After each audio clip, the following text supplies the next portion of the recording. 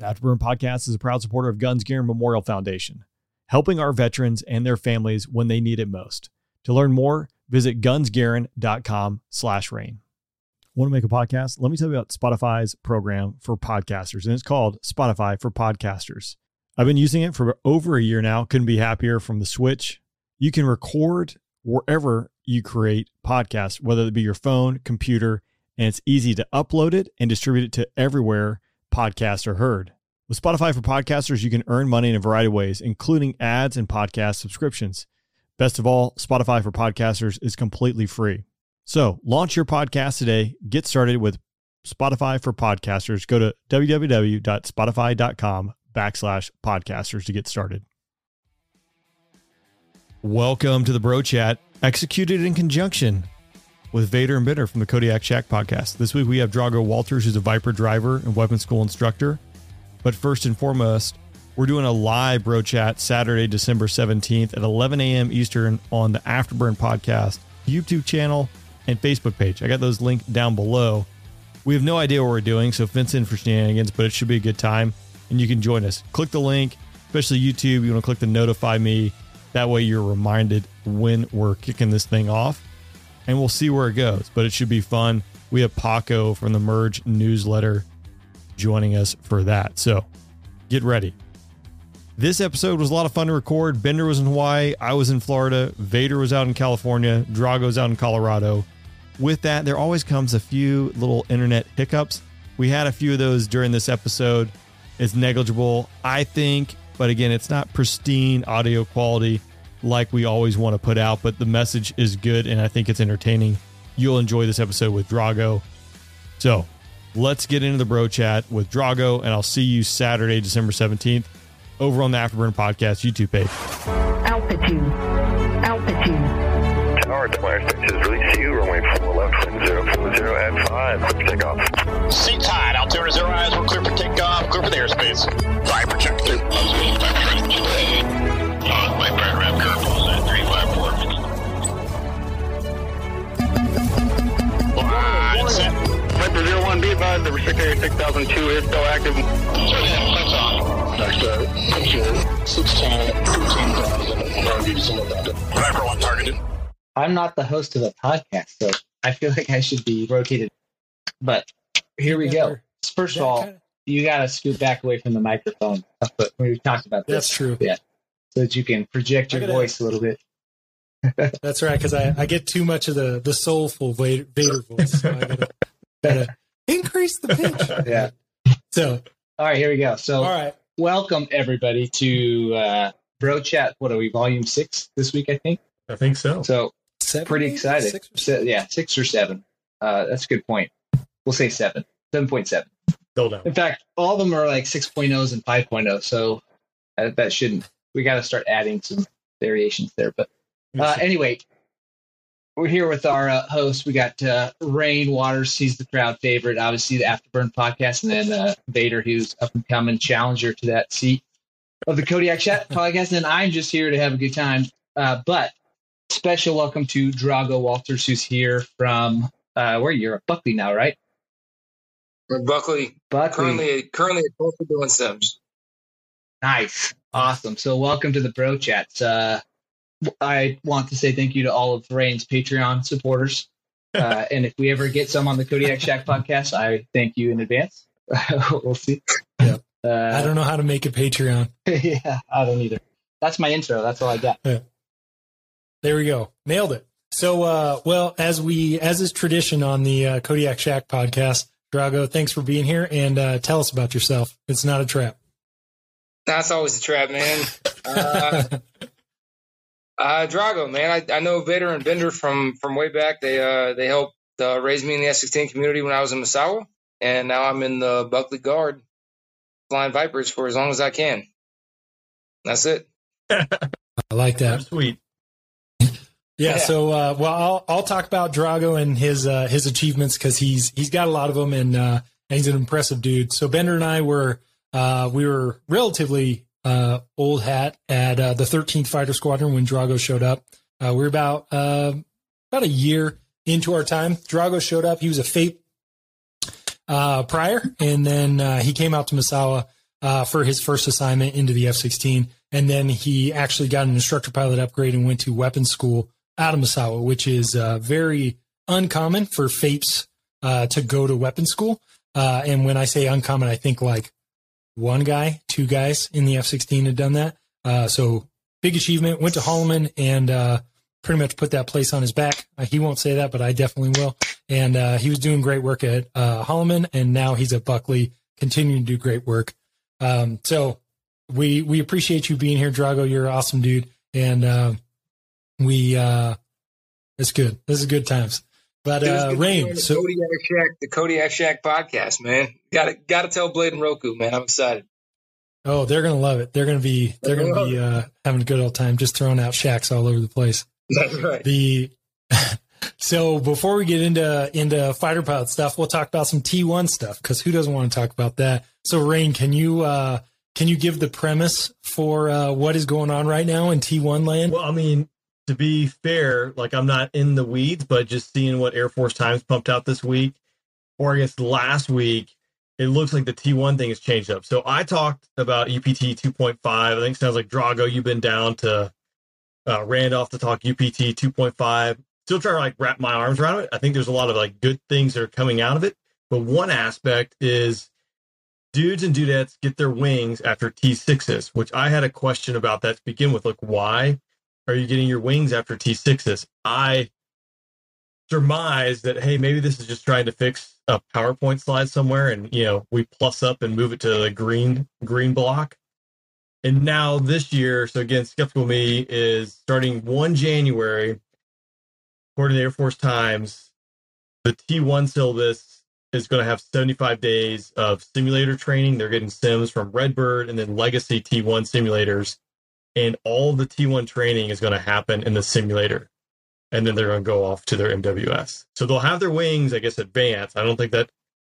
And still see it says advanced is slated to get them first, and then it follow on to Columbus and then Laughlin.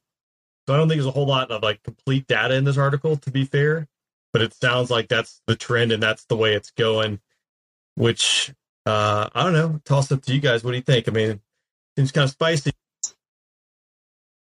Well, and one thing to add before we get into it is in the airline world, that is not uncommon at all. And most people who are going heavies, their entire syllabus, except for like 1 or 2 or 3 flights in the heavy world, is in the sim.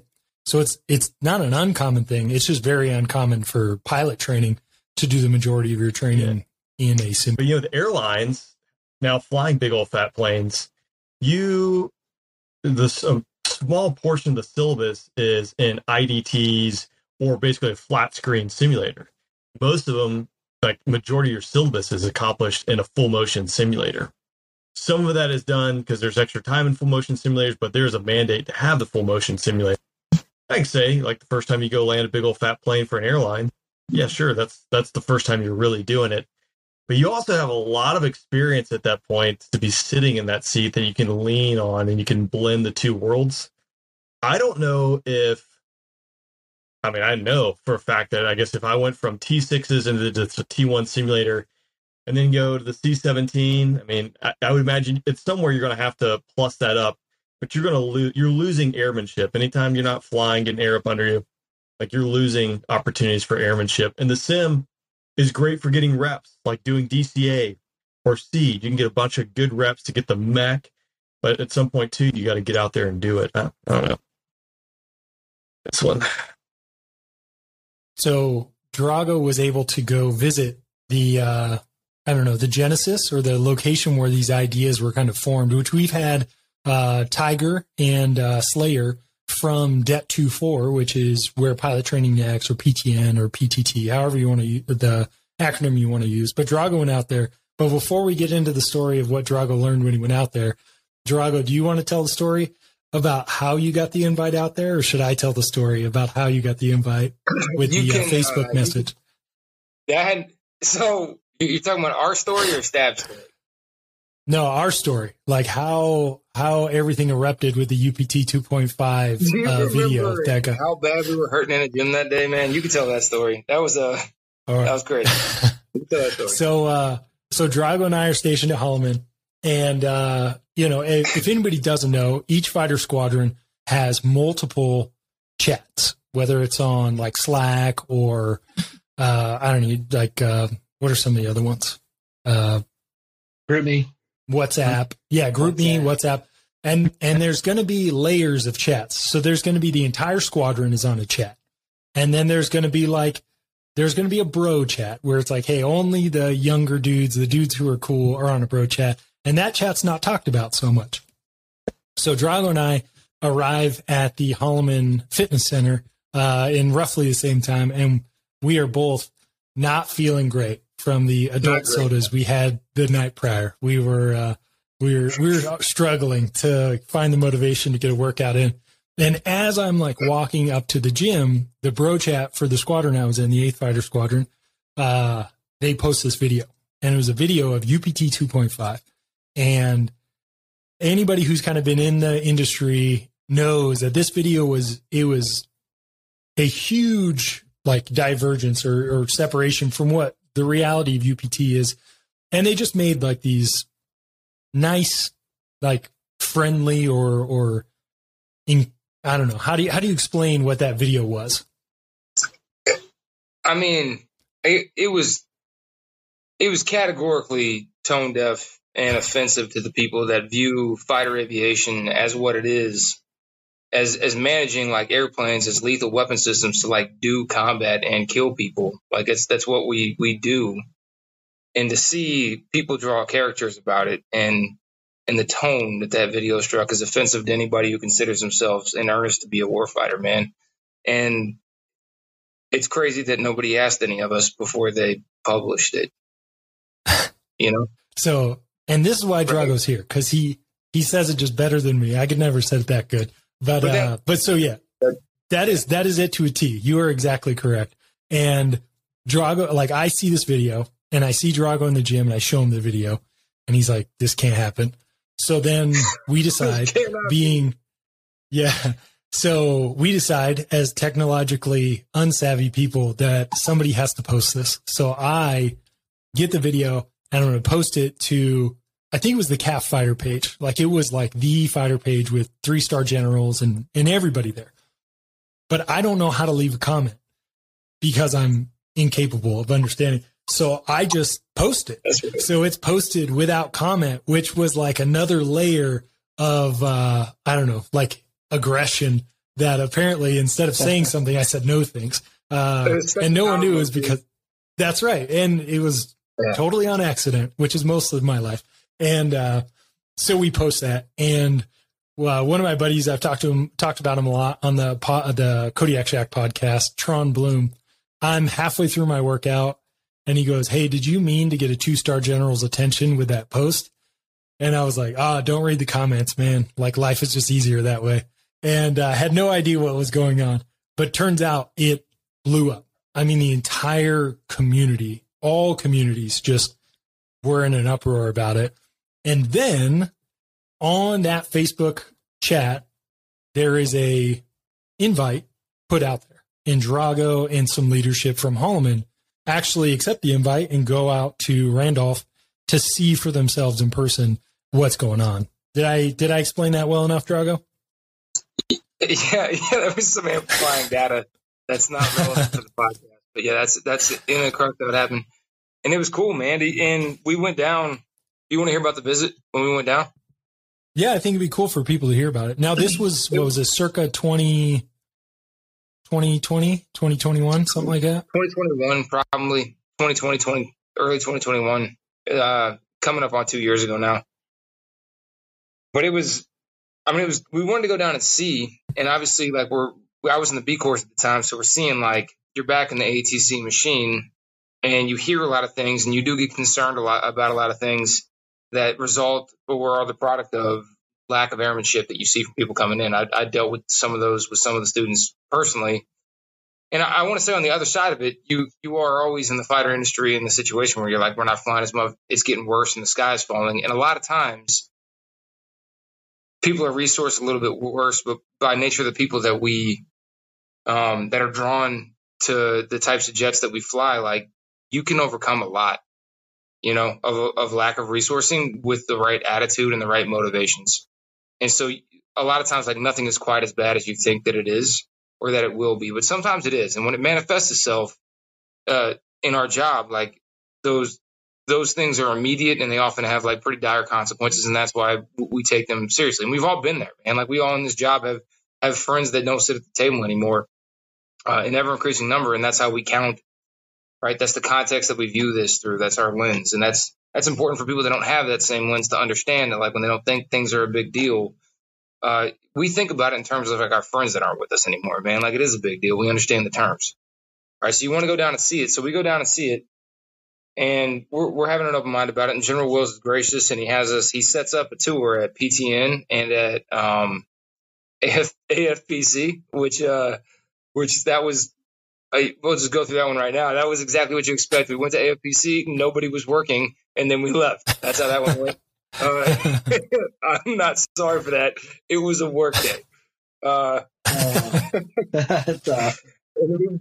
We went to PTN, dude, and those guys had there was just so much pride in that building, man. They were very well resourced. And there was a lot of pride in that building, but what they were doing and what they were practicing, man, we'd seen like their kids were getting through F-16 training, but they were always the last one in the class, right? And I think that when we look at the way that we're trying to reshape learning and talk around the fact that when we take people out of airplanes, it inherently takes away airmanship. And any other words are nonsense.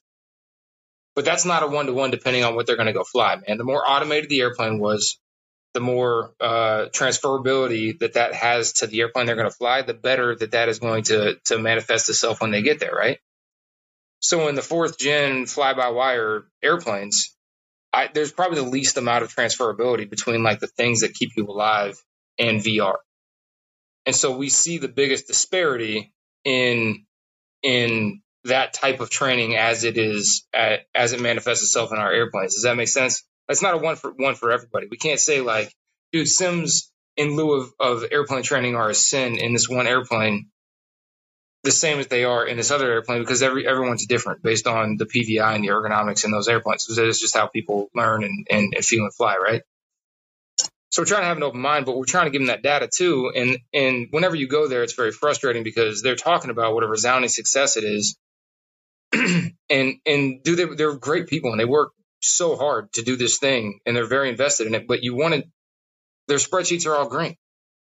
And that's when you start to lose hope a little bit, when you're like, look, if your win line is to send us the person that is struggling the hardest in all of our classes, that is going to take the most of our time in all of the classes, like, where is that data on your green spreadsheets, man? Like, where is that feedback loop that doesn't get to them somehow from us, who are the customer for the product that they are providing? And that's a pretty frustrating time when you feel like it's common knowledge and then it's not, right? And so you're kind of fighting through that, but that was kind of the crux of the trip to Randolph, man. Like, there's a lot of good ideas and a lot of passion and honestly a lot of resources there to invest in things that are going to streamline training. And at face value, they're good ideas and they're run by good people who are passionate about what they do and they deserve that respect. But in action, right, they're not built for attrition. They're not built for necessarily reality. And the feedback loop to them, because it exists in the United States military, is not always streamlined such that they get the actual feedback about how they are, the product that they're providing, I think. And so, I don't know. That's a lot of words to say. I have real mixed feelings about it, man. Some of them aren't for this podcast or this audience, but I had a lot of really hard feelings about it. I obviously am on I think the thing that we do in the F-16 that we can't sacrifice, that other people need to adopt no matter what, when the win line is if people are living or dying in airplanes, is you got to be an honest broker about your capabilities, man. And dude, F-16 makes you a good pilot, and guys are going to make fun of that, but it does. You got to do a lot of things, and you're the sensor fusion module in your airplane. You're doing the most a person can in an airplane to be relevant in 2022 in that jet that has an 80-something tail on it, right? And there's no computer that helps you do that. You got to do it, man. And you got to be good to do that, period, dot. And so you know who's who in the zoo in that jet, man. But you also know when you're not as good at doing something as somebody else. And so it makes you very honest, like at a mission planning table or when somebody asks you for feedback about your limitations, right? Like Bender, you taught me that, and Vader, you taught me that when I was young in Misawa, and it's still very true today, man. Like, you got to be an honest broker about your capabilities. You never want to oversell what you do, right? Because we talked about the costs, and you worry that if the feedback doesn't reach the people with all the great ideas and the resources and the passion, like, even though they have the best of intentions at Randolph, can they really be honest brokers about what they are doing, about the product that they are providing? And the answer to that without a usable feedback mechanism is no. They can't, right?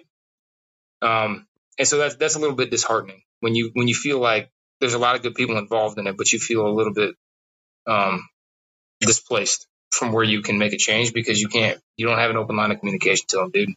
So that sucked a little bit. But good folks.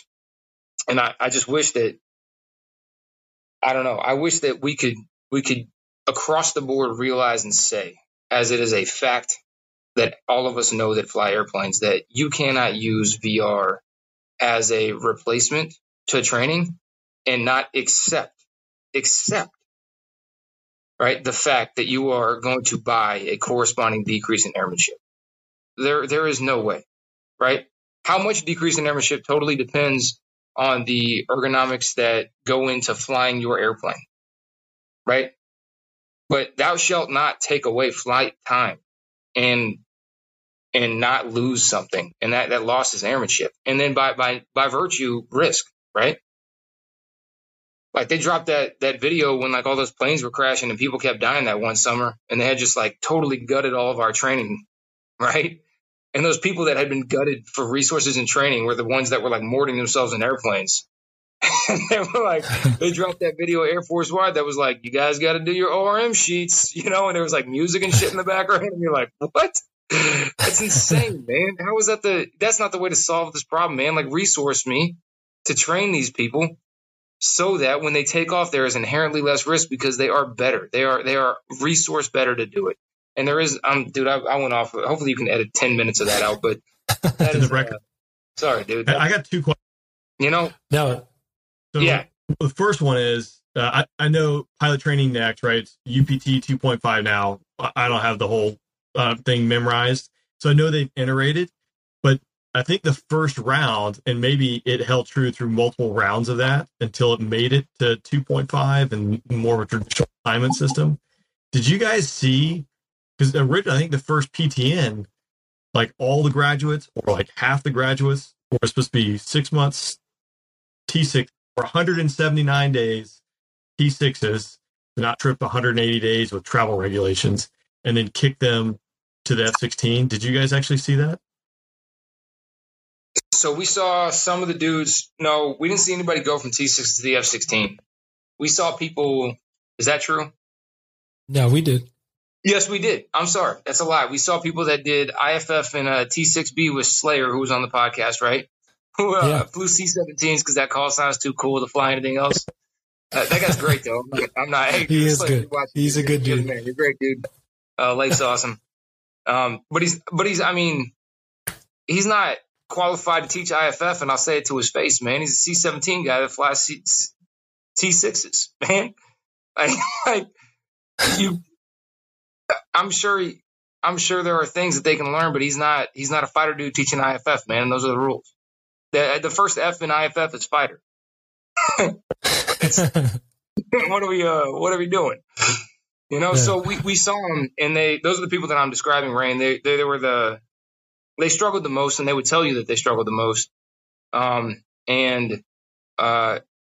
I think one of them did one assignment, is going to the aggressors right now, and he's a great dude, man. Like, my heart went out to him, and he tried so hard, and he really, I think, did better than any of us thought that he would. And what was asked of him was just a Herculean effort, man. And he went through it, but he didn't excel by any stretch of the imagination. He struggled the entire time because he had to have. I can't imagine the anxiety that dude had going to the F-16 with the base of experience that he had going into that, right? And that's a really horrible place to put a person, right?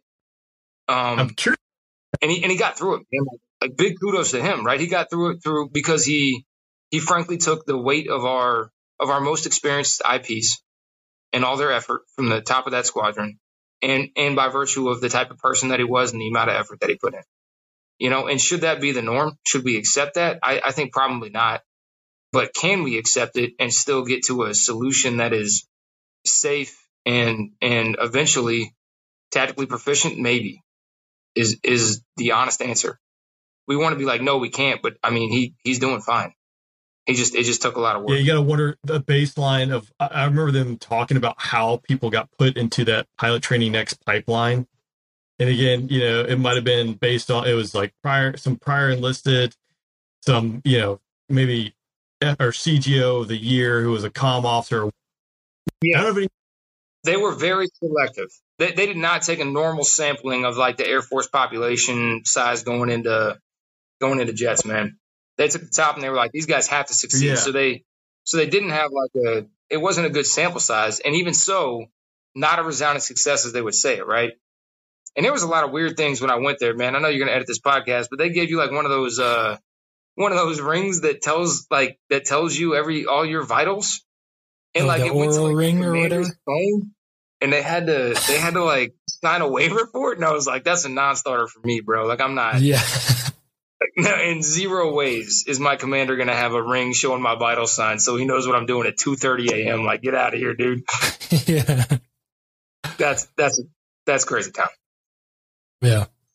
Also not really. I wonder like what the qualifications, because we have like NGEP. I don't know if any of you guys went to NGEP, right? But pretty much the only more or less metric for NGEP, I think, is GPA. And like back in the day, like, well, you got to go to NGEP because you get jets. That's all changed, at least in my opinion. But you would see, like, I don't know if you guys have opinion on dudes. They're great dudes who roll through NGEP. But then there are a lot who come out of NGEP. It's like, well, they were there, right? Because they're cream of the crop, which was their GPA that got them into that spot, more or less.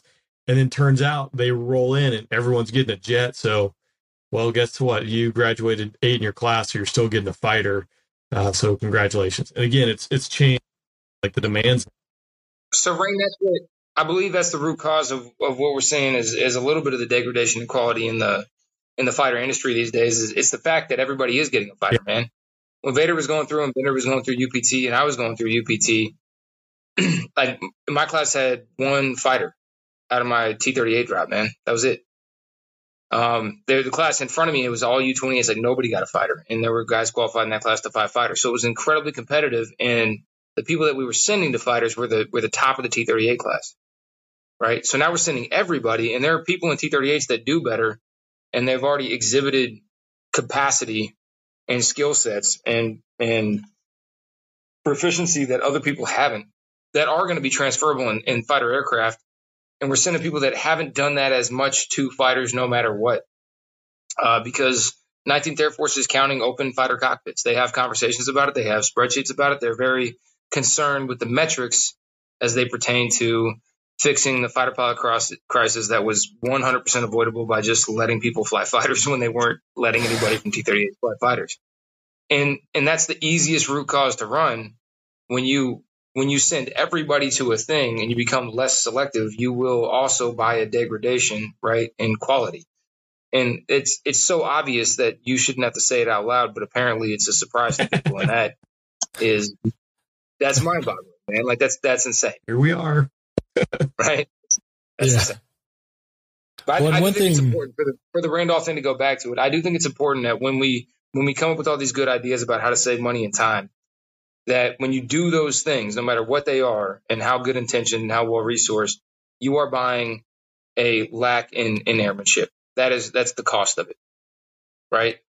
And that lack in airmanship, it manifests itself in additional risk to aircrew. And then I find that if you are on an SIB and that is not somewhere written down as a root cause or however SIBs work for why that mishap happened, and it's somebody who lacked the resources and training to deal with it prior to that moment in time, then that process is broken as well, and that's disingenuous at best, right? And I don't like that, I guess. Yeah, I think one plus having Tiger and Slayer on is that, and maybe we'll give ourselves credit, pat yourself on the back, guys, because I think maybe we were the ones who kind of started the conversation of providing feedback. Because like you said, Drago, like there wasn't a great way to provide feedback about the product. But after the PTT and PTN and UPT 2.5, all of those things like grew and changed and became different because they said like, this is working, this isn't working as well. So the program has changed over, the last 2 years. So I do appreciate that rather than just saying like, this is our product, take it or leave it. They said, hey, let's keep like modifying this program and this course to make it produce the best product we can inside the constraints. Because that's really what it is. Everybody's operating inside of constraints. UPT, the FTUs, the B courses for all jets, the CAF squadrons, everybody has constraints. They just, doing what they can inside of those. Yeah, so Rain was talking about UPT 2.5, man, and I had a lot of misconceptions about UPT 2.5. Because I assumed it was tied to PTN, and I thought that the two were tied together, and they're very different. UPT 2.5 was applying things they learned in PTN, like and putting that into the T38 UPT syllabus, or the entirety of the UPT syllabus. I just focused on T38s, I think, because I'm down there and I was selfish, right? And I thought that they were going to be using a lot of this VR stuff that they had access to now to, in lieu of hours, like they had done when they cut the syllabus prior. But that was not, in fact, the case. It was not, in fact, the case. They were adding sorties back into UPT 2.5 to almost the amount of hours that was in UPT T38s when, like, me, you, and Bender went through.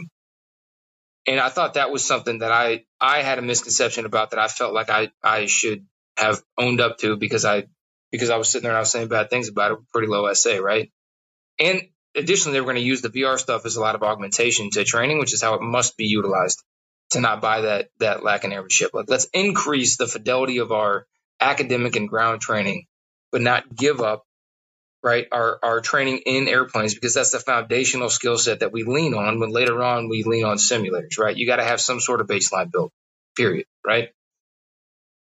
And the problem does become, though, when they give you all those resources and they still in ATC are going to exist on a timeline. Now the problem is not that you're not flying enough sorties. It's what are you getting out of those sorties and that training in a syllabus that is very well thought out, right? But also pretty complicated to schedule. To make that thing exist in a shrunken time frame, that's where you buy the losses and the fidelity in training, man, right? When you take that, It's exactly what they did with the B course, man. You take an 8-month thing, you put it down into 6 months or whatever it is, and you compress that thing, and you have omnipresent pressure, either real or you just have to pretend it's real. However it works in ATC, but it's real, right? To get those dudes out of the door on time. How are you able to do all of those same things, all that good training that you would like to do in less time? And the answer is you have to do it worse, right? Because you don't get something for nothing, man. Time and resources. Yeah. Like if you lose one, you're buying a degradation of something else, and those are the rules, man. Like that's it's any NPC ever, man. You gonna skip a meeting, sure, dude. But I bet we hit each other in the Marshall. Something's gonna come up. Yeah, you got to put pen to paper. That's right. That's the key. That's what I learned. So unless anybody has any reattacks for UPT or the T1 stuff, I was going to shift gears to fighter stuff. Got a lot of hate out of our hearts, so it's good now. Yeah, that's good. Take that. So that's my normal tone, Rain. I'm sorry, man. This is how I talk. Yeah, this is an average day. This is just Tuesday or whatever day it is. Sorry, man. It's going like this. No, this is so 13th Fighter Squadron in Misawa. Drago, Bender, and I were there, and so Drago explained kind of the 13th. Obviously, people have heard us talk about the 13th. Which before we get into that, our boy Vegas, the DO at the Panthers currently, CP to him, just reached out, and finally. And he reached out and he said he appreciated it. And he said Misawa's still awesome. And I appreciate that. So Drago, give everybody kind of your perspective of the 13th and your time there. So everybody loves their first, or I don't know if everybody does, but everybody should love their first fighter squadron. And the 13th was my first fighter squadron. It's the best one.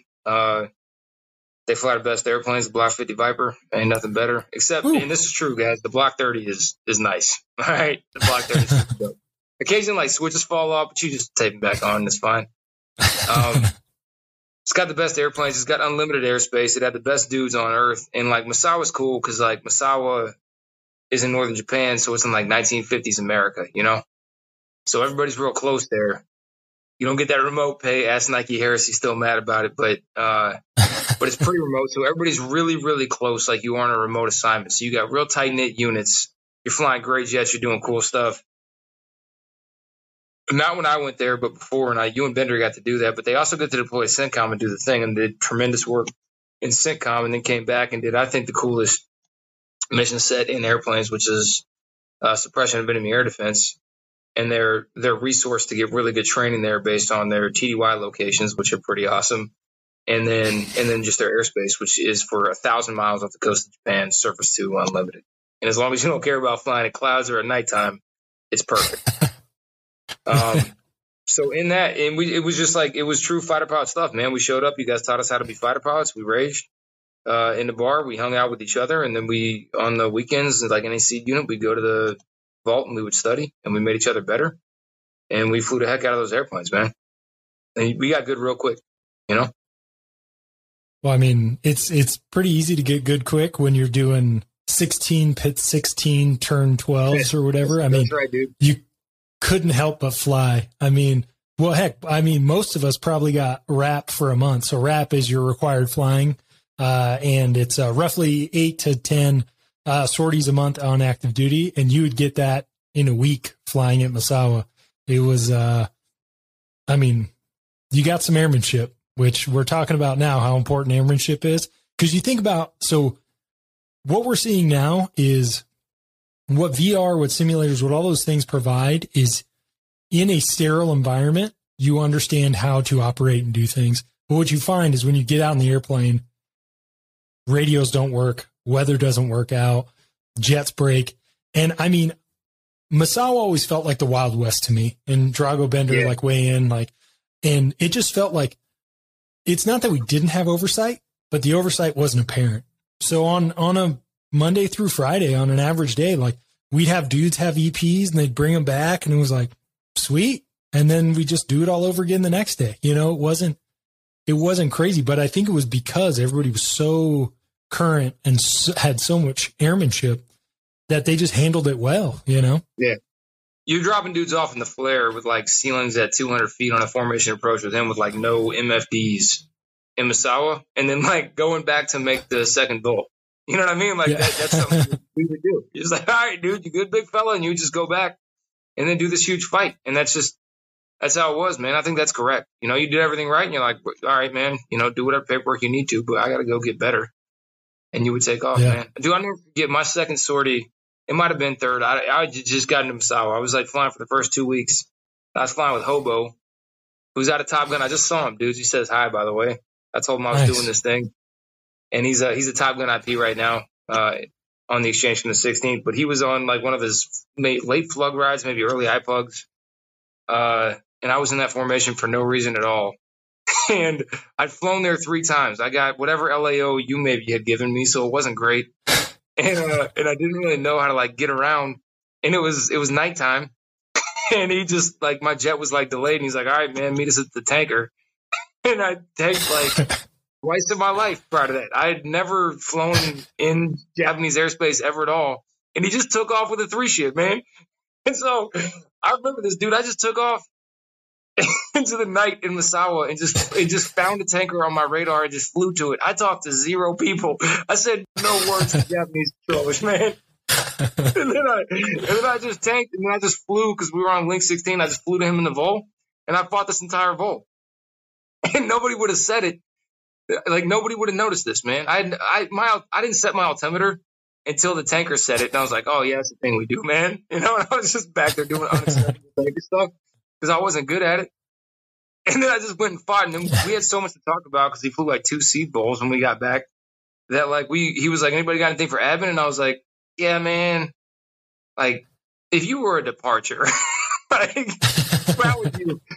how would you get to a tanker? You know, like, describe to me.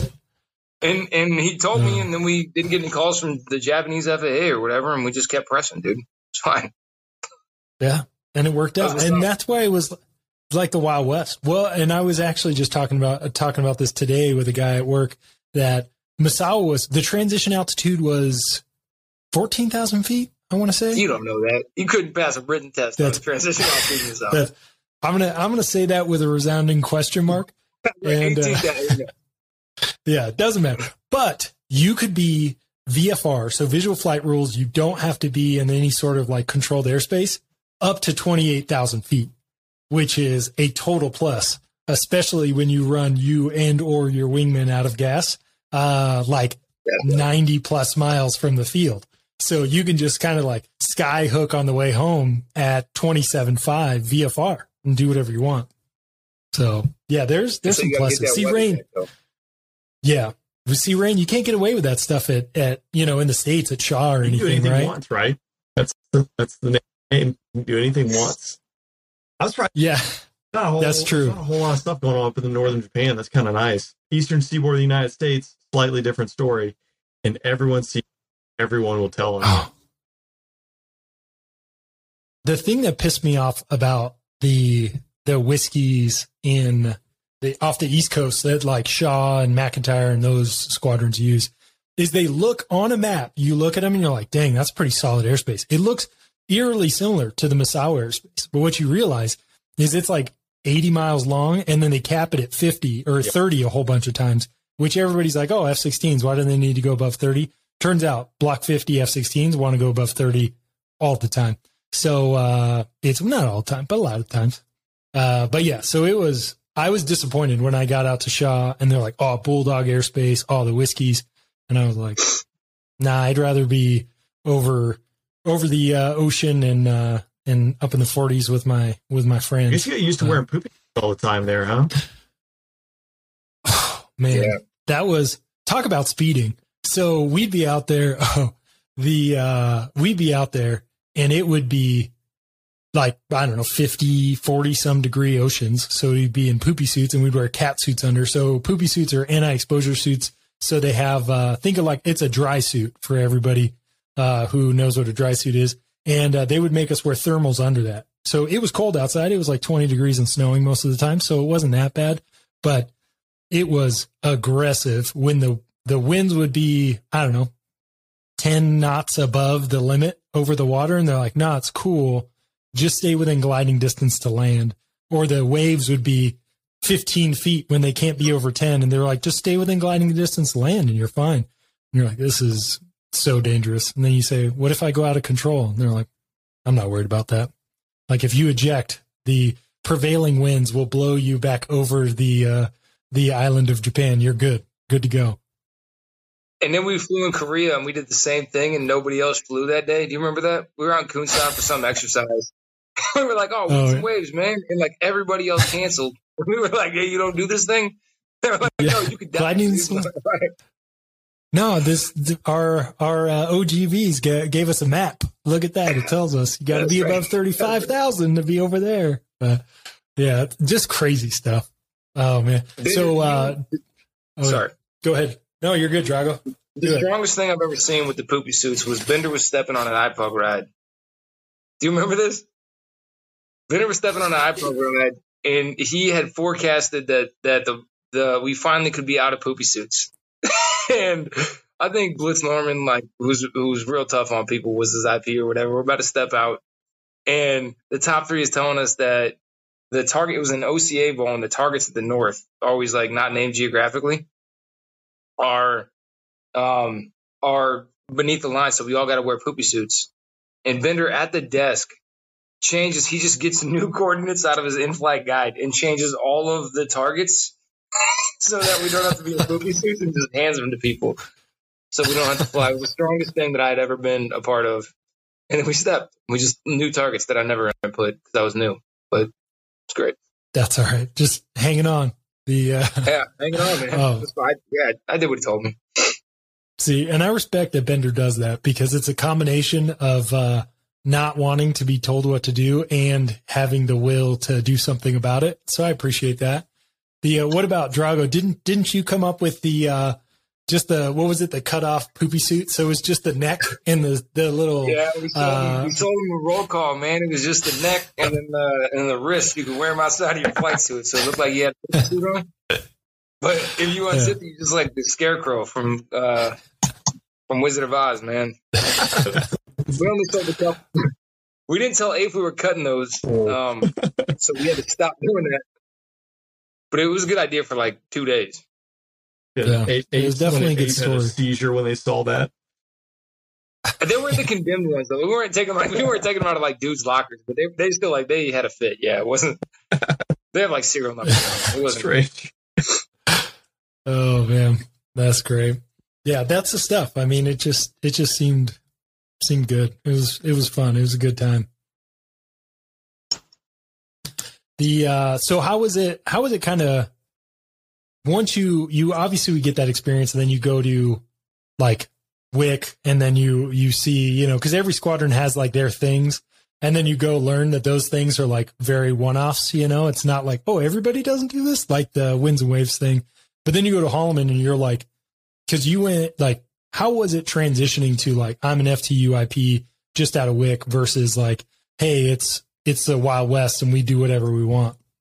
I think it was a lot easier because I was in the training command for 3 years prior to being in the Wild West, as you call it. And like Misawa, we did some stuff and we had a great time, man. And they were real cool to us the way that I don't think they could be in 2022 about like, walking the line as fighter pilots. But I already had lived in the training command for a long time. So going back, I didn't necessarily enjoy it, but I understood it. You know what I mean?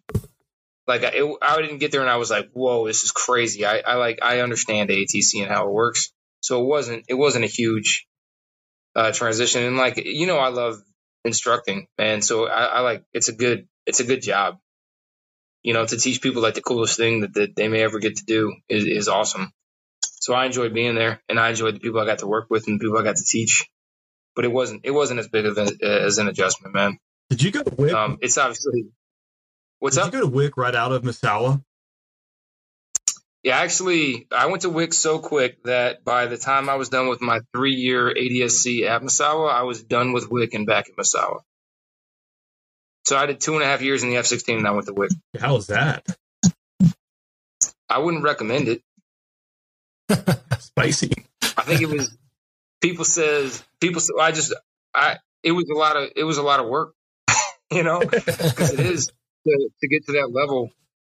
And WIC is a terrible place to go when you're not qualified to be there.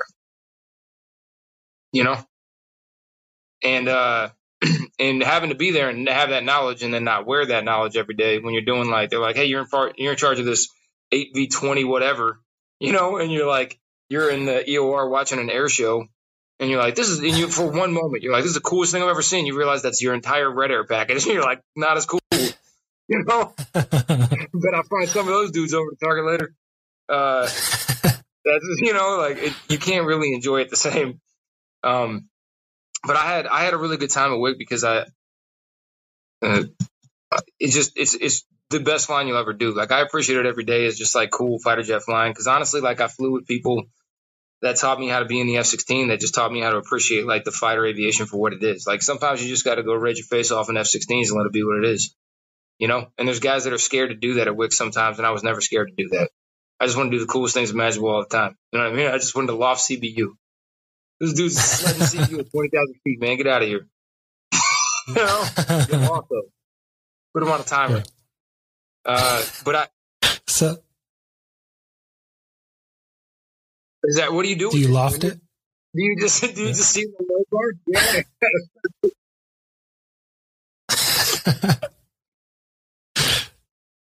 Yeah. You could get a one-time waiver to sled some CBU on the Uter. You can do it on the Uter, man.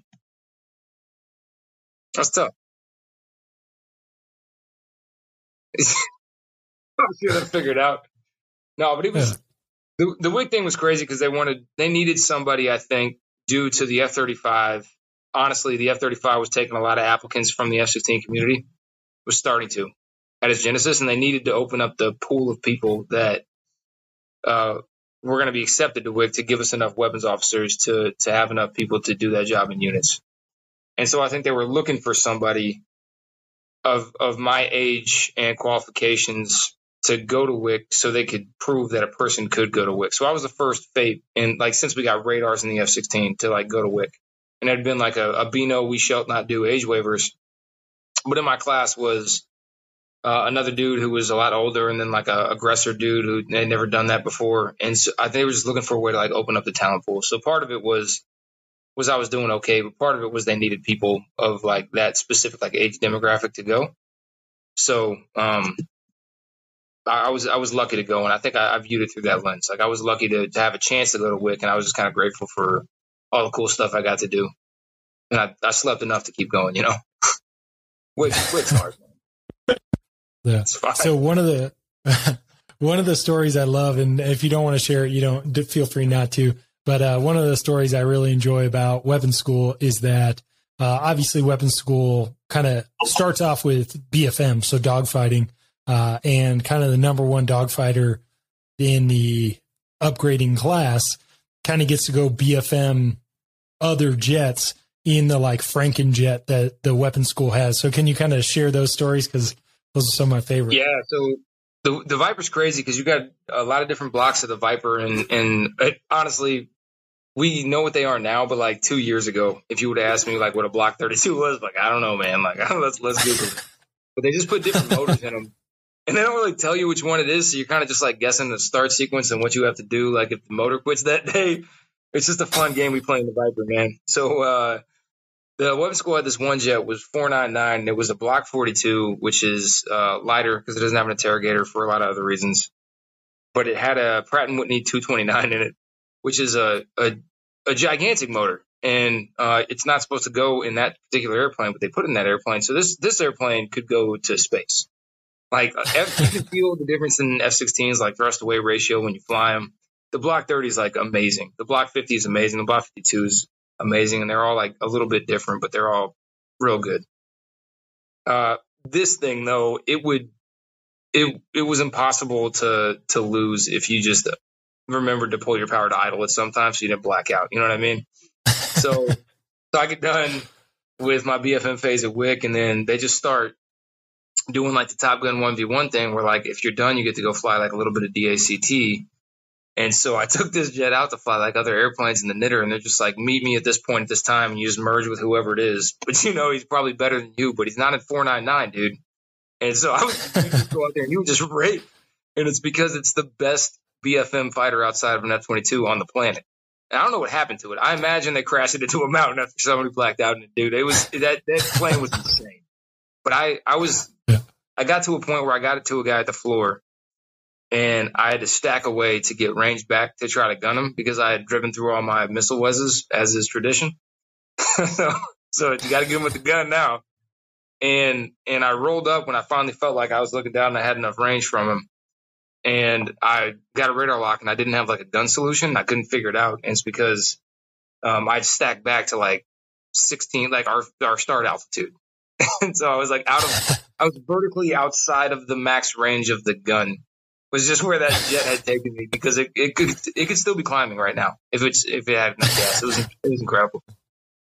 But that's cool. That was like cool stuff you get to do at WIC, and you're like, man, I don't know if I'm good enough to be here, but like I'm glad I got to fly that sort of, you know? Like, yeah.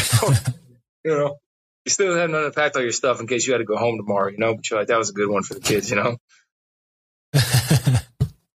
Yeah, that's awesome. And that's the cool thing. Like there's so many opportunities, you know. We have a lot of people who are, you know, hoping to be fighter pilots, currently fighter pilots. And I think one of the awesome things is just the stories and the experiences we get to have, because they're very uncommon. You know, it's not a normal thing to do this job and have those experiences, and to do something like that and get to tell that story. And, you know, obviously, hopefully everybody kind of understands what he was talking about, but just pretty much what you saw in Top Gun Maverick, that's what Drago was doing to other jets, you know, at the very end. We'll go with that. I took some losses, man. There was some L's. Yeah, that's all right. Just Bender, what do you got? We've had tons of connectivity issues, so now sideways. So this is going to be a nightmare of editing, and he's gone. This is like with now Bender fell out. With Flash's episode, none of this. That I mean, like jab a pin in my eye. So enjoy this one, my friend. There's like 9 Vaders. Yeah, that's what. See, this is a division of labor. Wi-Fi or no? You think he just like forgot to do it? He's on like 3G out in Hawaii right now. Just can't make it happen. Yeah. Yeah. See, I've got the Marriott points, so I'm on like the super fast internet, so we're good to go over here. I have no idea why Rain's video is crazy. I'm on the Navy Lodge Wi-Fi, which is just super great. Yeah, this is rough. I'm down right now. Yep. I'm down at Pensacola. He's yeah. That's awesome. But good. Let's see. That's where it all started for me, man. I was a whiting dude down at Pensacola.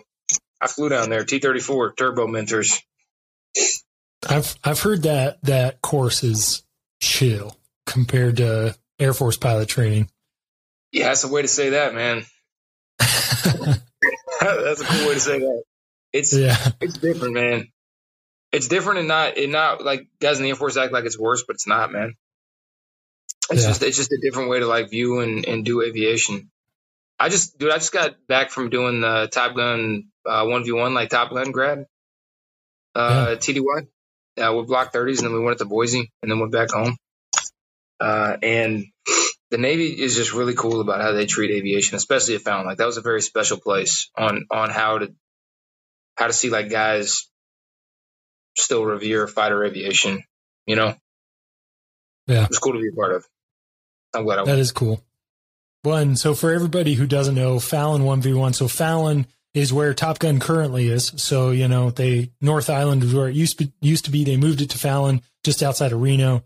And every year they put on, or twice a year, they put on a 1v1. So they bring a bunch of different types of jets, C models, F-16s, F-35s, out, and then they all show up and they just get I've never been, so Drago, correct me if I'm saying false things, but they get like a location, so coordinates and a time, and they just meet there at an altitude, and then they fight whatever they see. So if they see a Hornet, Legacy Hornet or a Super Hornet, or anything like that, and then it's just a great time to just fight your bros, you know? Drago, what I miss? No, that's it, dude. It was the coolest thing ever, man. They put it on right too. Like you get there, they handed me a packet with my call sign on it, like encased in plastic. It had the course rules on it because I had done no preparation whatsoever. So I had no idea how to like taxi or take off or land, you know, and they were just like, here are the 3 things you say and do. And I was like, all right, cool. And Fallon's like 5 miles from its airspace, so it's pretty easy to get in and out. They're very accommodating. It's like a really classy thing they do, and they just hand you this card. And the card doesn't have a takeoff, taxi, anytime. It just says, hey, merge at this point at this time. You know, start at this cap, and you go out there and you just merge with whoever you merge with. And I ended up fighting a Legacy Hornet, which that story was told before we merged, man. You know, but he did a good job. And I waxed them all over the place out in that airspace, and then we came back and we drank about it, man. It's perfect. Yeah, just a fantastic fighter pilot day, dude. So Drago and I, we graduation. I missed that part. That's right. That's right. It was a really cool thing. So I was jealous that it. Oh, we got echoing now. Oh gosh. So I was jealous that I didn't get to go.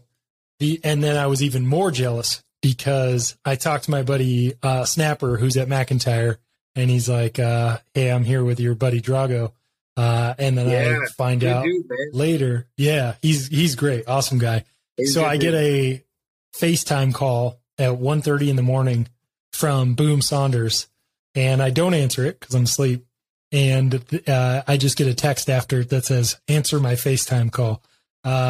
So I find out the next morning that my friends that I've made at Misawa, McIntyre, Holloman, Fresno, and at Klamath are all in Fallon hanging out together.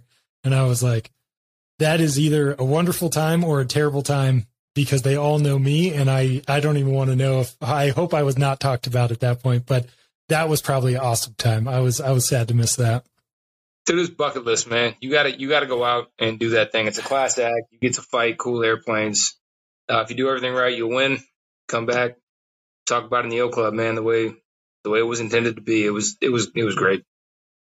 Yeah, it was real wholesome. Yeah. The one thing that Drago and I would do when we were at Holloman, and I highly recommend this to people in all jobs, but specifically fighter pilots, is Scotch nights. So you just roll over to a friend's house.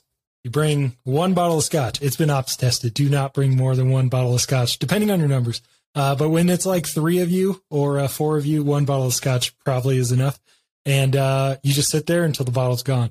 And you solve the world's problems. You just you don't have to drink Scotch. Remember it, man. You got to write them down, though, is the trick. You can never remember them, but they're there somewhere, man. Yeah. That's right.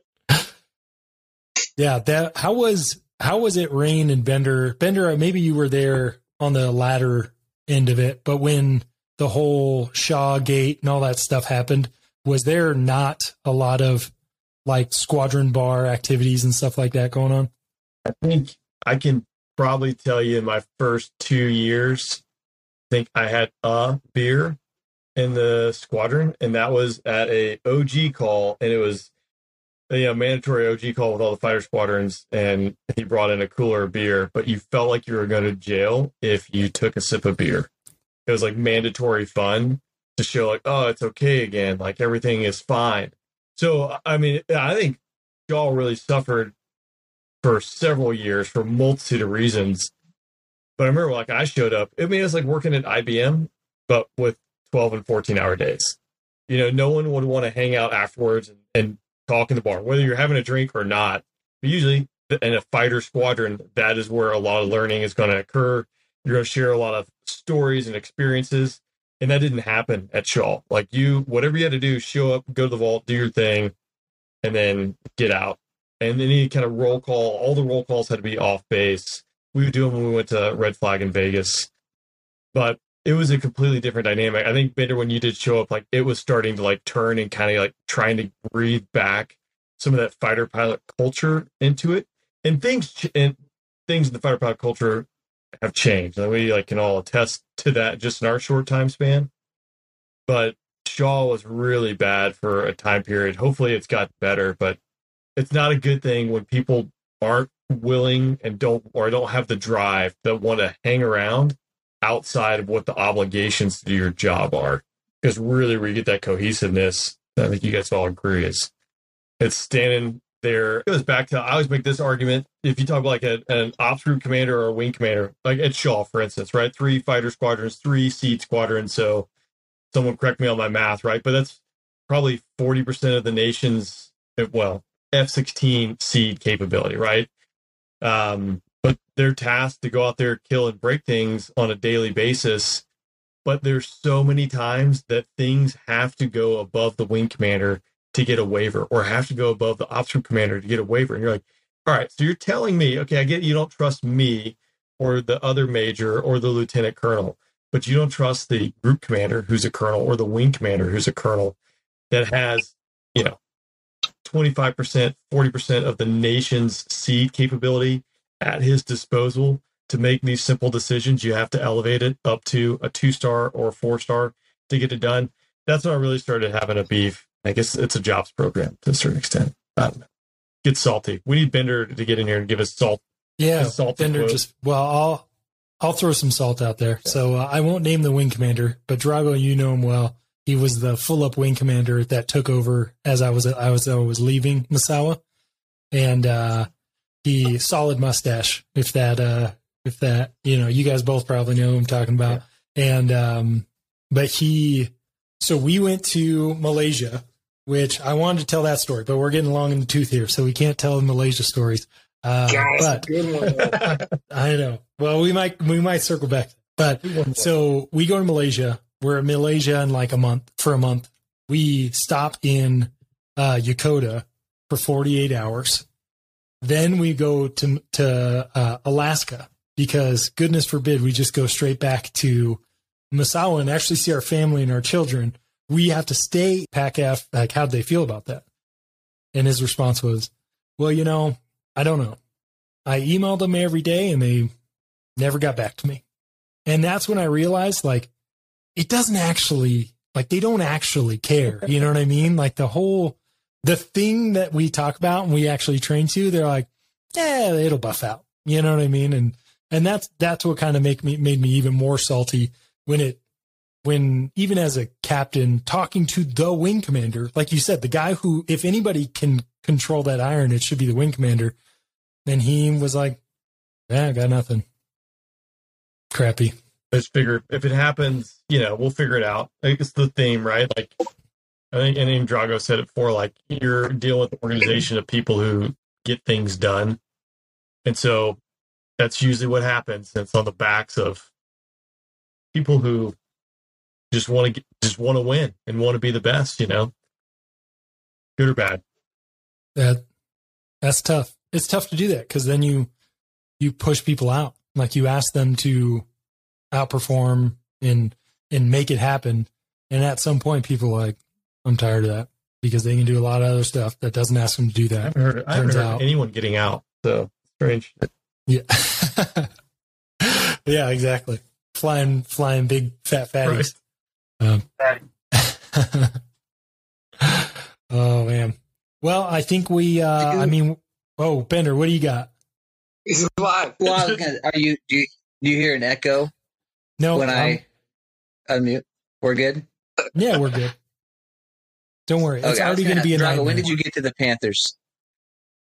Were you there in October 2015? Yep.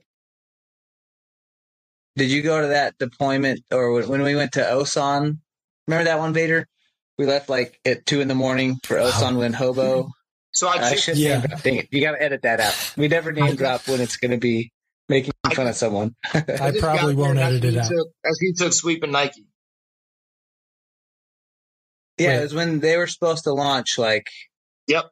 Yeah, you might have been in our cell. Anyway, that was like the most terrifying night of my life was...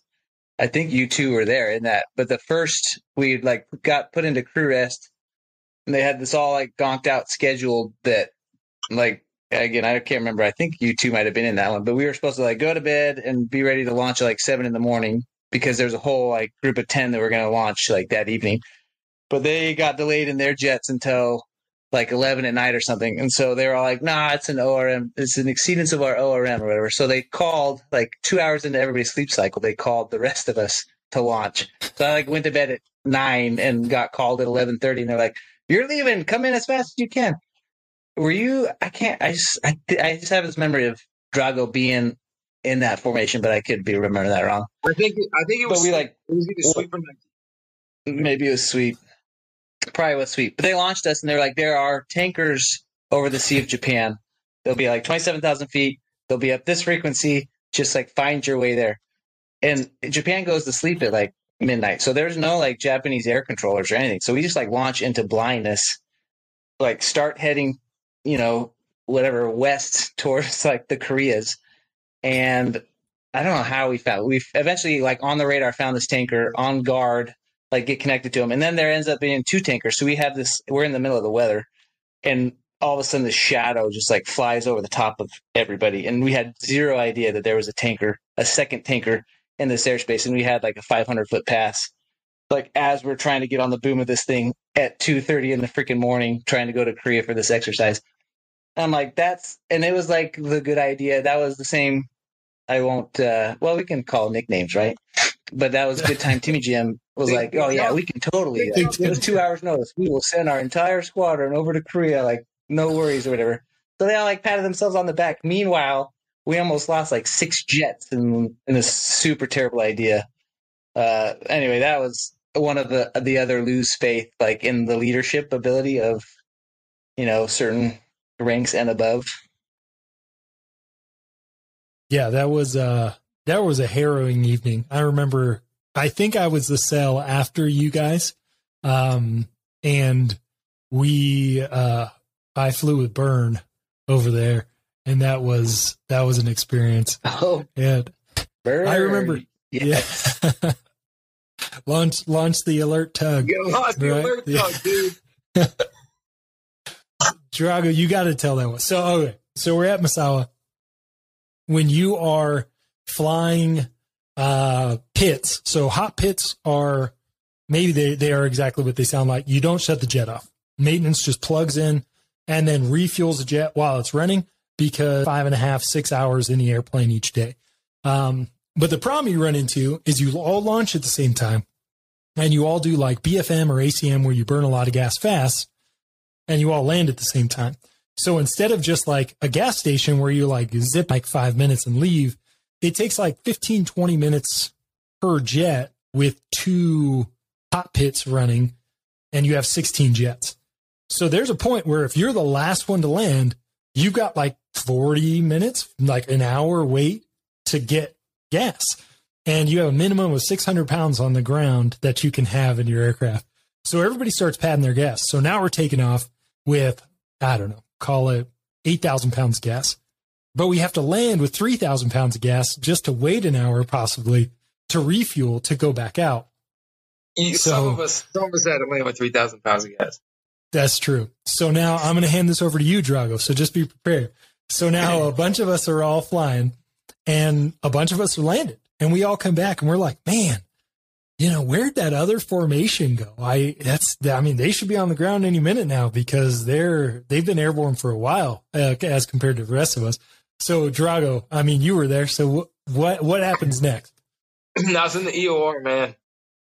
And it's like you pad your gas and you know this is going to happen. So you're eating like a peanut butter sandwich, man. You've like filled up some piddle packs. You're pretty chill, I was like in a constant upgrade, so I was thinking about all the stuff I should have done better, right? And I was just like running through it over and over, and I was like, well, hope that doesn't happen again, And and we've been sitting there for probably like 25 minutes, and we're all monitoring the ops frequency, which is where we're coordinating the taxi flow to get to and from the hot pit, which are in these hardened shelters, right? And the F-16 comes barreling down the runway. And it's not like slowing down, dude. It's at the 3 board going, I don't know. It's going 120 knots maybe at the 3 board, dude. Like just trying to get there as quickly as possible. And I'm thinking maybe there's like an emergency I don't know about. And he peels off the runway. He peels off the runway like cartoonishly. Like I've never seen an F-16 turn that sharp on the ground. And just skips D-arm. Like we're all just waiting in D-arm. Like doesn't even pull into the D-arm to get his gear pinned. And then immediately on us, it's like Ops Weeby 2-1 or whatever it was that day. He's like, oh, who's on the pits right now? And he can see there's like 8 jets waiting for the pits, right? And and Ops is like, well, like this is the order of people, and like it takes like 30 seconds to list the 8 dudes that are gonna go through the pits because those are the rules. And Weeby 3-1 that day is like, he's like, I can't support that. I got like 750 pounds of gas. And he's like breathing real heavy. He's just sweating through his poopy suit. You can just see him. He's like just parked parallel to the EOR and the taxiway, man. And it's just a lot of stress going on in this airplane that has just landed that seems like it doesn't need to be happening. And Ops is like, well, man, you're like number 9 for the pits. And then he goes, he makes this actual radio call. He goes, launch the alert tug. Because he was going to shut down. Because he couldn't make it. He was going to shut down in the middle of the taxiway. And the maintenance was going to have to come out and tug him back to the original parking spot. And it is, to this day, like top 5 most shameful radio calls I've ever heard in my life. Yeah. One of the funniest ones, though, man. And then poor Sweep was just along for the ride. He was just the wingman. I forgot Sweep made her be shut down. Yeah, at that getting point, drug on it. Take your lines and just call it a loss, man. Like, hey, just buy maintenance a bottle, dude. I'm sorry about the fuel lines. Yeah. Didn't work out. That's for an impromptu low level on the way home across Japan. That's right, dude. They left from our airspace, was 100 miles away, and instead of coming back at VFR 27.5 like everybody else to save gas, they ripped a low level through the Japanese countryside and shut down the taxiway. When the mood strikes. When the mood strikes. Awesome. That's right. Oh man, that's what I mean. Just wild stuff. That was wild. Yeah. That was funny. That was the funniest radio call I may have ever heard in my entire life. Oh man, Bender, what else? What am I missing? Well, I don't know. I think we got to let Rain go to bed. He's like on vacation from his twins, so Oh it's yeah, time get for him that to get sleep. some rest. Not that he's getting vacation, Yeah, just in case yeah, his this is work, wife's Bender. listening. But That's like you. yeah, Yeah, good Over point. Whatever. None of our wives listen to this. I know That's that for a true. fact. Well, I know my wife doesn't listen to this. 1000%. yeah. No, That's bad. they have to hear us talk all the time. Why would they want to listen to us on here? Wanted to listen to your voice. Awesome. Said no wife. Yeah. Yeah, exactly. All right. Well, Drago, we really appreciate you joining us on the show because you're an awesome dude. We appreciate you. We appreciate the hard work you put in, and hopefully you can make it to Valley Thunder to party and rake with some eagles out there. Dude, I'm down. I'll see you in Fresno in February, dude. Done. Bring Look at your that. games Maybe with we'll do in person Kodiak Shack bro chat with Rain and Bender because they travel easy. They're at the airlines. we got to get the Wi-Fi situation doped out for Bender, but I'm in, man. Yeah, my house Wi-Fi is full up, so we'll be good. Love that. All right, well, I appreciate All right. you guys, man. Thank you for having me. Yeah, awesome. All Awesome. See you right, guys. bye everybody. All right. Hey, hope you enjoyed this episode. As a reminder, again, join us Saturday, December 17th at 11 a.m. Eastern over on the Afterburn Podcast YouTube page for a live bro chat. Until then, we'll see you next time.